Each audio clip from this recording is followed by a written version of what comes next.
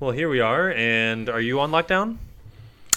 Not yet. Not technically. I think it's coming. I think it's coming very soon. Yeah. But we are on a recommended.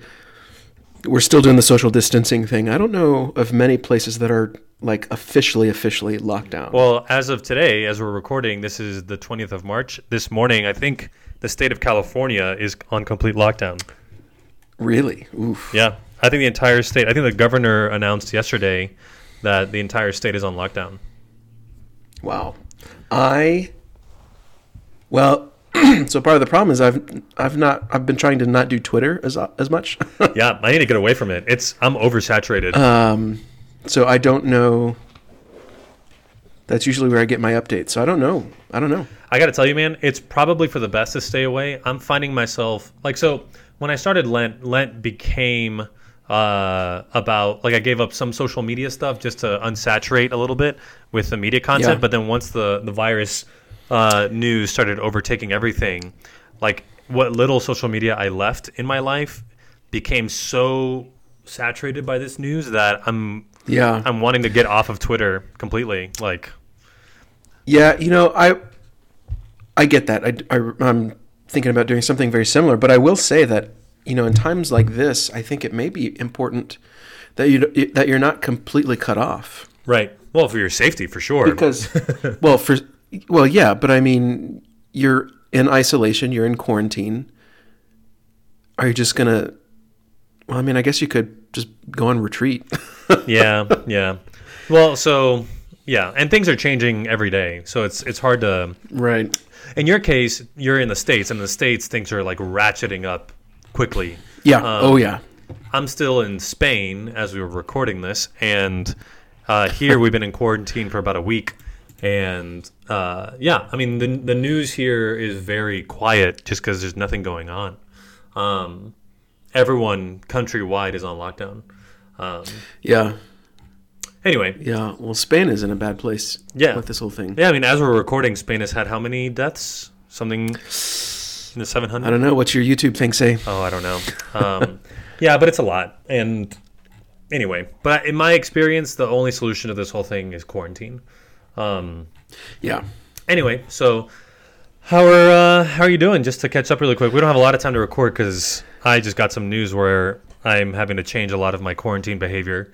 Yeah. I'm gonna be flying back to the U.S. in the middle of my quarantine.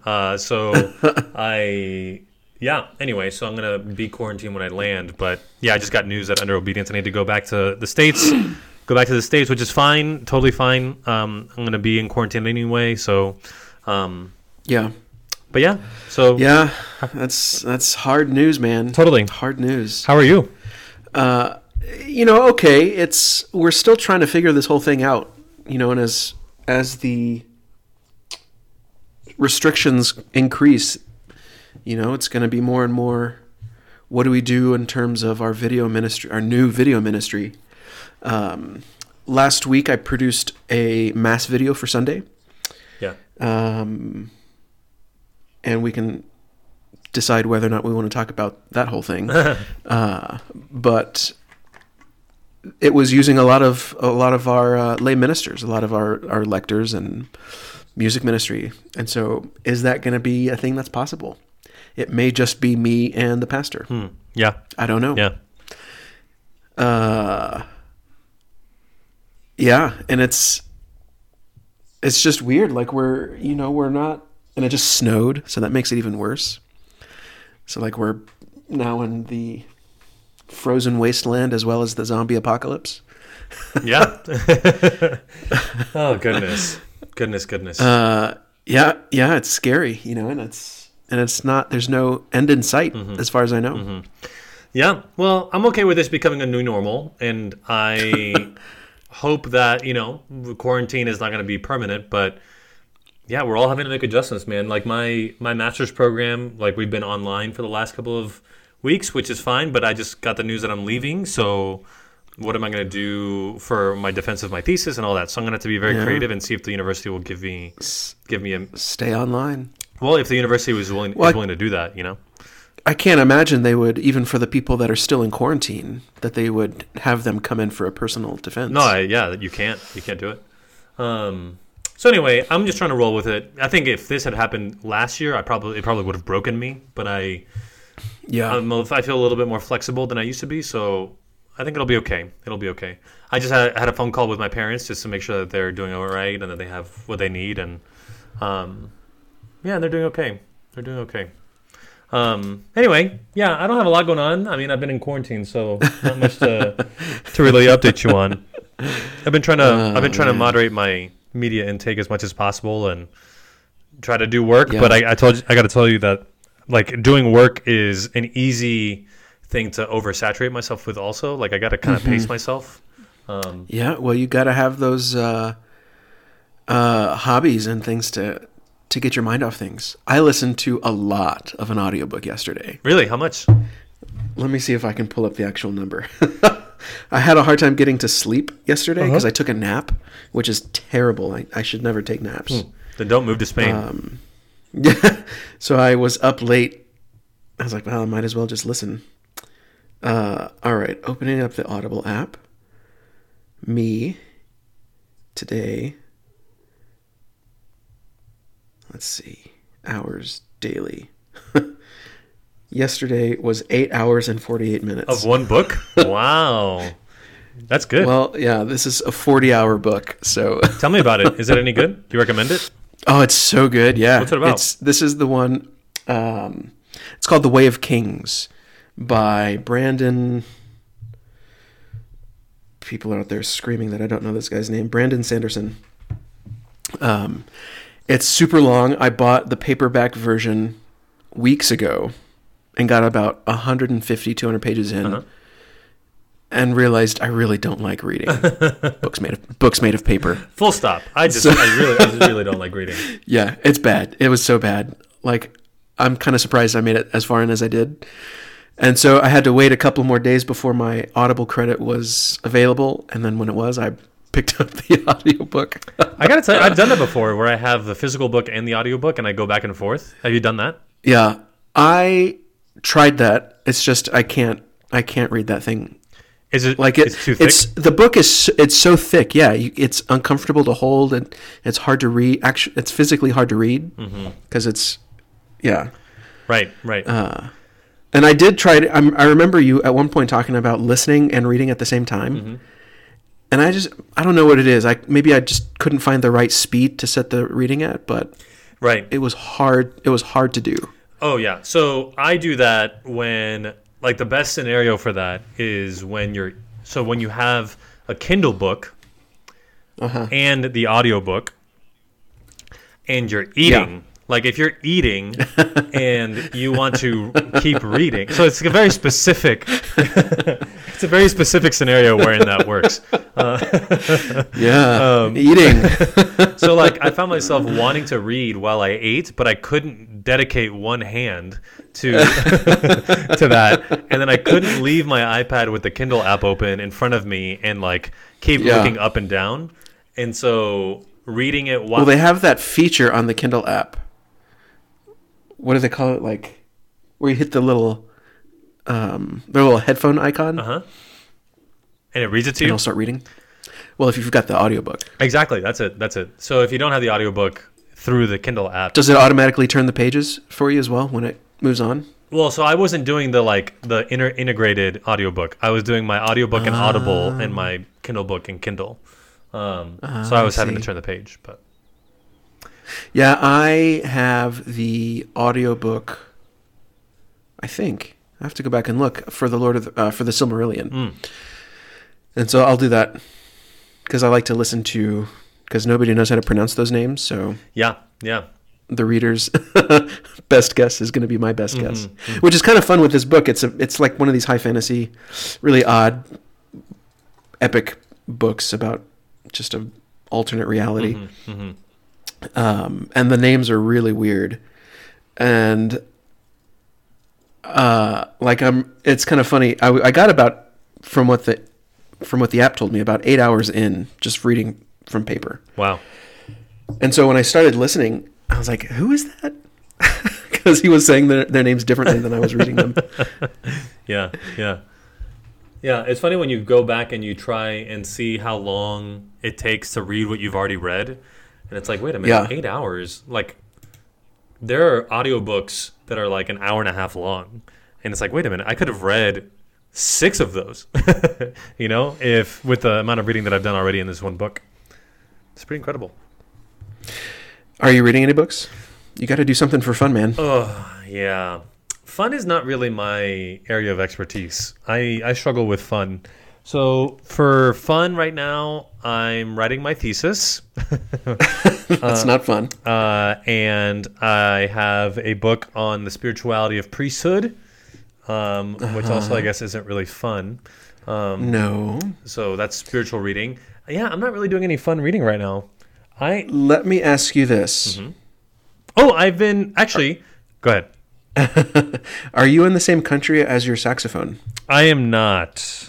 Ooh. Yeah. That's a problem. Well, I had no I had no hands when I came to Spain. You have no hands? When I came to Spain, I had no hands. So it was Say more about that. Well, no, I had a backpack and I had 2 suitcases, and so I had no extra hands, Okay. And so, is there a better way of saying that? And so Probably. And so I couldn't bring it. Probably. And so I left it at my folks' place. And anyway, Yeah, you need that. yeah, you know what I should do? I like music. I should probably learn a different instrument because I love the saxophone very much, and it's my first love.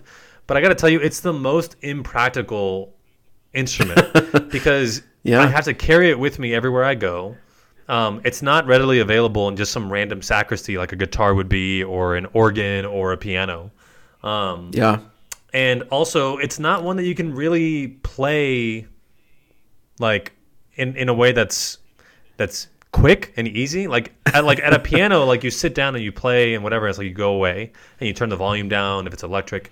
With saxophone, it's like super loud and you're not really playing Are there no saxophone mutes? There are not. No. Like for a trumpet? There are not. The reason is because a trumpet only has one hole where the sound comes out of, so you can mute it there. With the saxophone, there are about 13 different holes. Oh, it's not the horn? No, so the bell at the very bottom, which is the big circle, that big circle that is the iconic image of the saxophone, that big circle at the end, that one is where a lot of the sound will come out of. The big circle at the end. Yeah, so a lot of the sound will come out of that, but if you want all of the sound to come out of that, you got to close all of the other holes. Like the sound is coming out of the entire instrument. Yeah. So anyway, it's also difficult with the saxophone because you have to, you're not playing like a song. You're playing like, I don't know. It's kind of hard to explain. It's like one note at a time. Like with a guitar, you play chords and you can make melodies and harmonies and anyway. Well, there's a lot of there's this fellow named a philosopher Etienne Gilson, who wrote this book on painting, but he also uses music as kind of an example of what reality actually is. And like music is an especially weird thing to think about. Oh. Because you only really enjoy it as a memory. Because you're only physically receiving sound waves, and quite literally sometimes one note at a time. And so you have to listen to the thing, right, and absorb all of the things going in. Well, why would you say it's different from a painting? Like in a painting, you're getting all the light is coming in your eye at once. Yeah. So it's different from a painting because you're observing a thing, and there's no thing to observe in a musical piece. Like you wouldn't look at the sheet music. Anybody that's not a musician, that doesn't know how to read music, I mean, it may be aesthetically pleasing. I'm sure old manuscripts of Bach or whatever are aesthetically pleasing to look at. Mm-hmm. But beyond that, in terms of the music, I don't know that they would make a lot of sense other than, oh, that's music. Right. Well, even as a musician who can read music, I look at a sheet of music and have no aesthetic experience. Like the music is like it's if you're looking at computer code. If you're looking at computer code, Right. there's nothing. Some people do find that beautiful. And again, there are certain patterns that can come up. I remember going to this talk with a city planner who was showing us graphs and charts and things as basically as artwork. And it was kind of neat, to think about these things in that way. But again, it's not the primary way of that these things communicate, which I guess is kind of cool about art, that it can do that. Yeah, totally. So like if you can take that experience of time, like that's the difference between painting and and music, is time is involved in the experience. Though actually I was listening to Jordan Peterson recently, and he said something really interesting about paintings, that paintings, unlike photographs and unlike facsimiles of paintings and duplicates of paintings, a painting, it has layers. And the layers communicate a sense of duration, where you have time. Like you had this wonderful video that you posted on your Instagram of a painting that you did, and you showed the time lapse. It's like there are all these layers that are going into the painting, and so you do have a sense of time, but it's a time that you capture and not a time that you experience. Right. And so like with music, you can only experience it in time. And that's the biggest difference, that you don't really experience a physical piece of art in time. Well, like, where does music exist? That's such a weird thing to think about. Yeah, it's because it's not a physical thing. Yeah, it's vibrations. It's vibrations of atoms, and it's sound, and it's all very strange. Like it starts getting really mathematical, like. Yeah. And painting is a similar thing. Like even, I do a lot of digital art, and so that's a whole question. Where does it exist? It, in a sense, doesn't. But even when it's printed, you've got individual particles that are coming together, and components and elements and things that are coming together to form this thing. So even if you make a print, physically speaking, it's still not the same as the one before it, because it's on different stuff. Right. Yeah, so it's a weird thing to think about. So here's something interesting. So like with us as human beings, if you take like a traditional metaphysical approach and think about like form and matter, and like you have the soul is the form of the body, and the body is made up of material things, and it's brought together in composition with the soul.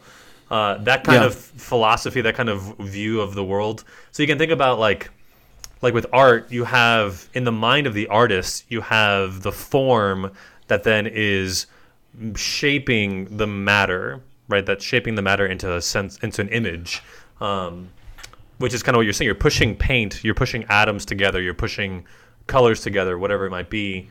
Through the medium, you're informing the work of art, literally informing it. What's interesting with you is that the matter that you use as a digital painter is light. You're actually a painter of light with light, and so that's what I'm guessing is probably the closest analogy. What is that instrument that you don't touch, that you just move your hands around? You don't touch, you just move your hands around? Yeah, it's like you're messing with the vibrations, and it's a really weird. What is that? I'm gonna look it up right now.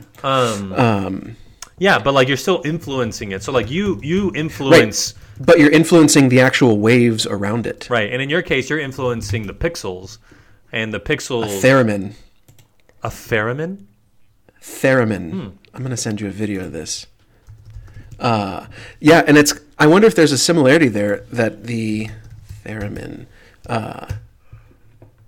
That what a musical instrument like this does is it kind of gets the instrument out of the way, and you're actually manipulating the vibrations with your hands. And with my painting, I kind of get the paint out of the way and mess with what we see from the light reflections off of these different pigments. Just that light.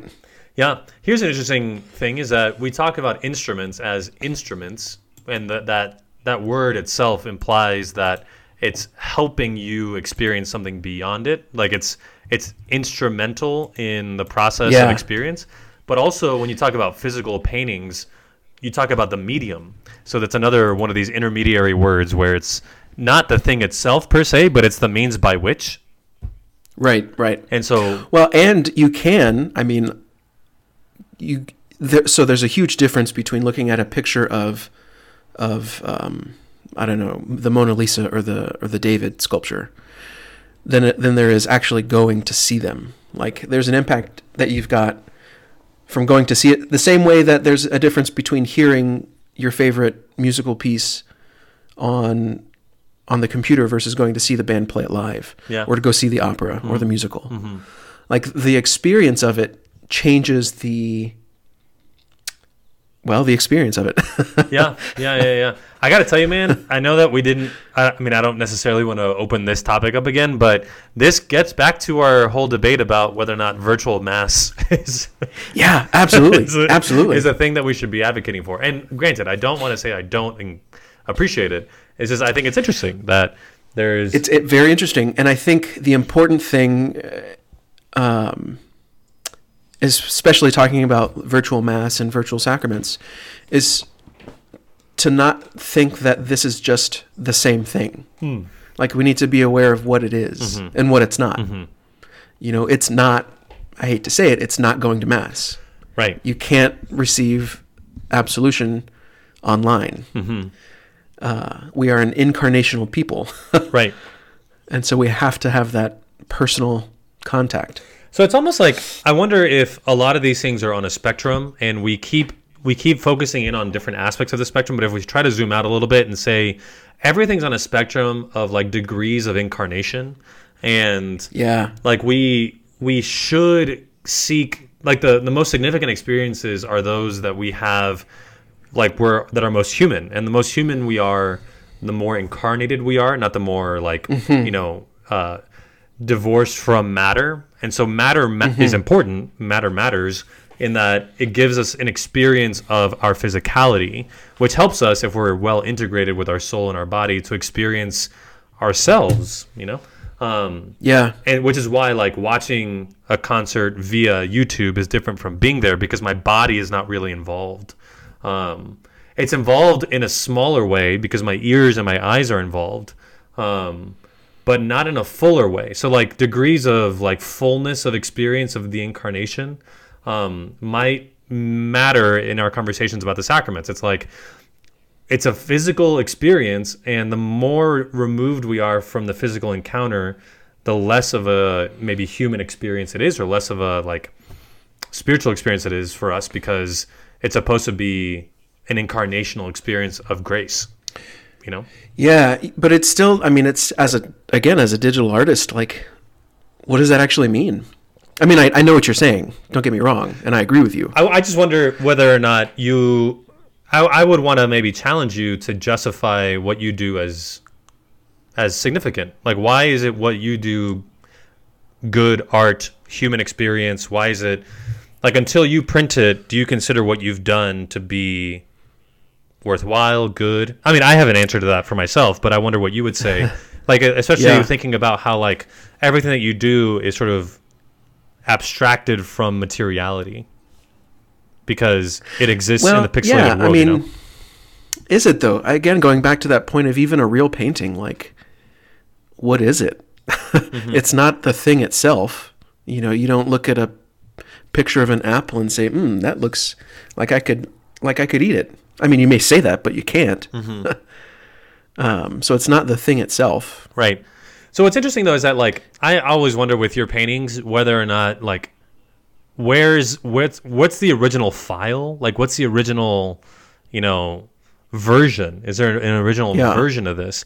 And the answer is probably no, Yeah, but going back to, like, the music, the music on the sheet, like, what is the music? Right, the music is the experience of it being performed, because it's a performative art. And so the music is constantly being recreated every time it's performed, because it's always performed differently. I guess traditionally with visual art, it's never recreated. It's just is.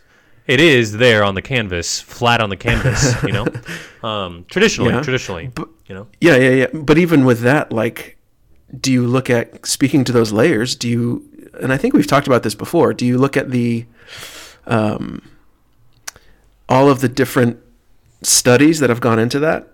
All of the different mistakes that have gone into that? Well, whenever I go to a museum and there's an exhibit of a painting and they have a separate wing with all the sketches, I skip that. Yeah. Yeah, I don't care about the sketches. I just want to see the masterpiece. Right. And for the artist, like, those sketches are probably even more important because that's the learning process. Yeah. No, it's fascinating. I don't think we'll ever really get a handle on it because your digital world, the whole digital world has opened up a new possibility of human interaction with goodness, beauty, truth, like beauty and truth. Like, for example, insofar as your paintings are beautiful and insofar as my essays are true, they both exist in through a digital medium. Mm-hmm. My essays are not printed anywhere. Like I didn't take ink to paper, just like you didn't take paint to canvas. But insofar as what you've made is beautiful and what I've written is true, it seems to be like we've created something worth experiencing. And maybe that's the difference, is that art is that which is worth experiencing. I don't know. Yeah, and I mean, I do agree with you that this is where we are kind of trailing further and further away from the natural world. And so much as like, yeah, my digital paintings don't have there's no thing for the most part. I mean, I have prints. You can buy them, actually. Yeah, we'll put the link in the show notes. But yeah, I don't know. So here's a question. It is a weird thing. Here's a question. It is a weird thing. I wonder, going back to the coronavirus for a second, I wonder what you think about, like, what would happen. I'm just going to throw this topic at you. What if the internet breaks? Ooh, yeah, that's rough. So I read this article. I don't know if I sent it to you. And when I say I read the article, I mean I read the headline. That says something about like the European governments or like the EU, like whatever the government systems are like lobbying Netflix to not provide HD content. Why? Because they're afraid of breaking the internet. I mean, because so many people are using streaming services because we're all on lockdown, that if we're all streaming HD content and streaming at 4K, then what ends up happening is that you end up, saturating the servers, and you end up breaking the servers, you end up breaking whatever breaking the internet means. Yeah. Like you do that. I wonder if they're underestimating how many people actually live in quarantine situations on a day-to-day basis. You mean gamers? Separate. Yeah. Like there's so many people out there, and not just gamers, just people that are constantly on the internet, constantly streaming, constantly sucking up a lot of bandwidth. Well, take that and then multiply it by a total lockdown, Well, yeah, but I mean, again, I wonder what the actual numbers are there. Like, is it a significant uptick increase? Yeah. Well, I wouldn't be surprised if the answer is yes, but I also wouldn't be surprised. I mean, it may very well be, I also wouldn't be surprised if the government officials are completely out of touch with how the internet works. Yeah, that's what I'm wondering. Because, like, okay, streaming HD content on Netflix, I doubt takes that much. But the kind of stuff that, like you said, like a gamer or even what I was doing this past weekend, producing this video, like uploading all of that stuff, like content creators on YouTube, I'm sure use up way more bandwidth on a regular basis than somebody streaming something. Right. Even a lot of people streaming something. Right. I wonder. I have no idea. So anyway, it brings up the question for me about what would happen if the internet broke. Now, I could have asked you this question a month ago, and we could have had an interesting conversation about what life would be like without the internet. But we're currently living through a global pandemic where schools are suspended and people are using, classes online. People are working from home. What would happen? Don't think it would be as bad of a thing as our gut reactions would tell us. It would be hard, and it would be a huge adjustment. But I think there is a lot of benefit and a lot of good things that could come from us remembering who we are as relational beings, The internet is a very new thing in the grand scheme of things. The way we do things are very recent. Mm-hmm. And we did pretty well before them. Right. We did. The hard thing is that we can't. We did so well that we invented the internet. Yeah, exactly. Yeah, but we have no idea of what to do in the absence of it. Which is scary, and we were talking a little bit the other day about the Sunday experience for people that go to church. And now that they can't go to church, what does that mean? Mm-hmm. When, you look at all of the wider... I sent you this quote that said, if we just look at the Eucharist as the Sunday experience, then we're eating the main course, which is pretty darn good, don't get me wrong, but we're missing the feast. Which is a multi-course. Daily... Yeah. And so if we're only seeing our lives as digital beings, then we're missing the feast. Mm-hmm. I mean, that's a big part of who we are now, and we can't undo that. Mm-hmm. We're not going to get around that. Mm-hmm. Mm-hmm. But we're so much more, and I don't know that we are really looking at that because it's scary. It's at this point a little unknown. Well, it's terribly unknown. And see, here's the thing. So, like, if there was no internet, you and I would never ever talk ever. Like, there'd be no way for you and I to talk. I'd have to buy a calling card to call you. Yeah. Which I don't even know if calling cards require the internet. Hell if I know.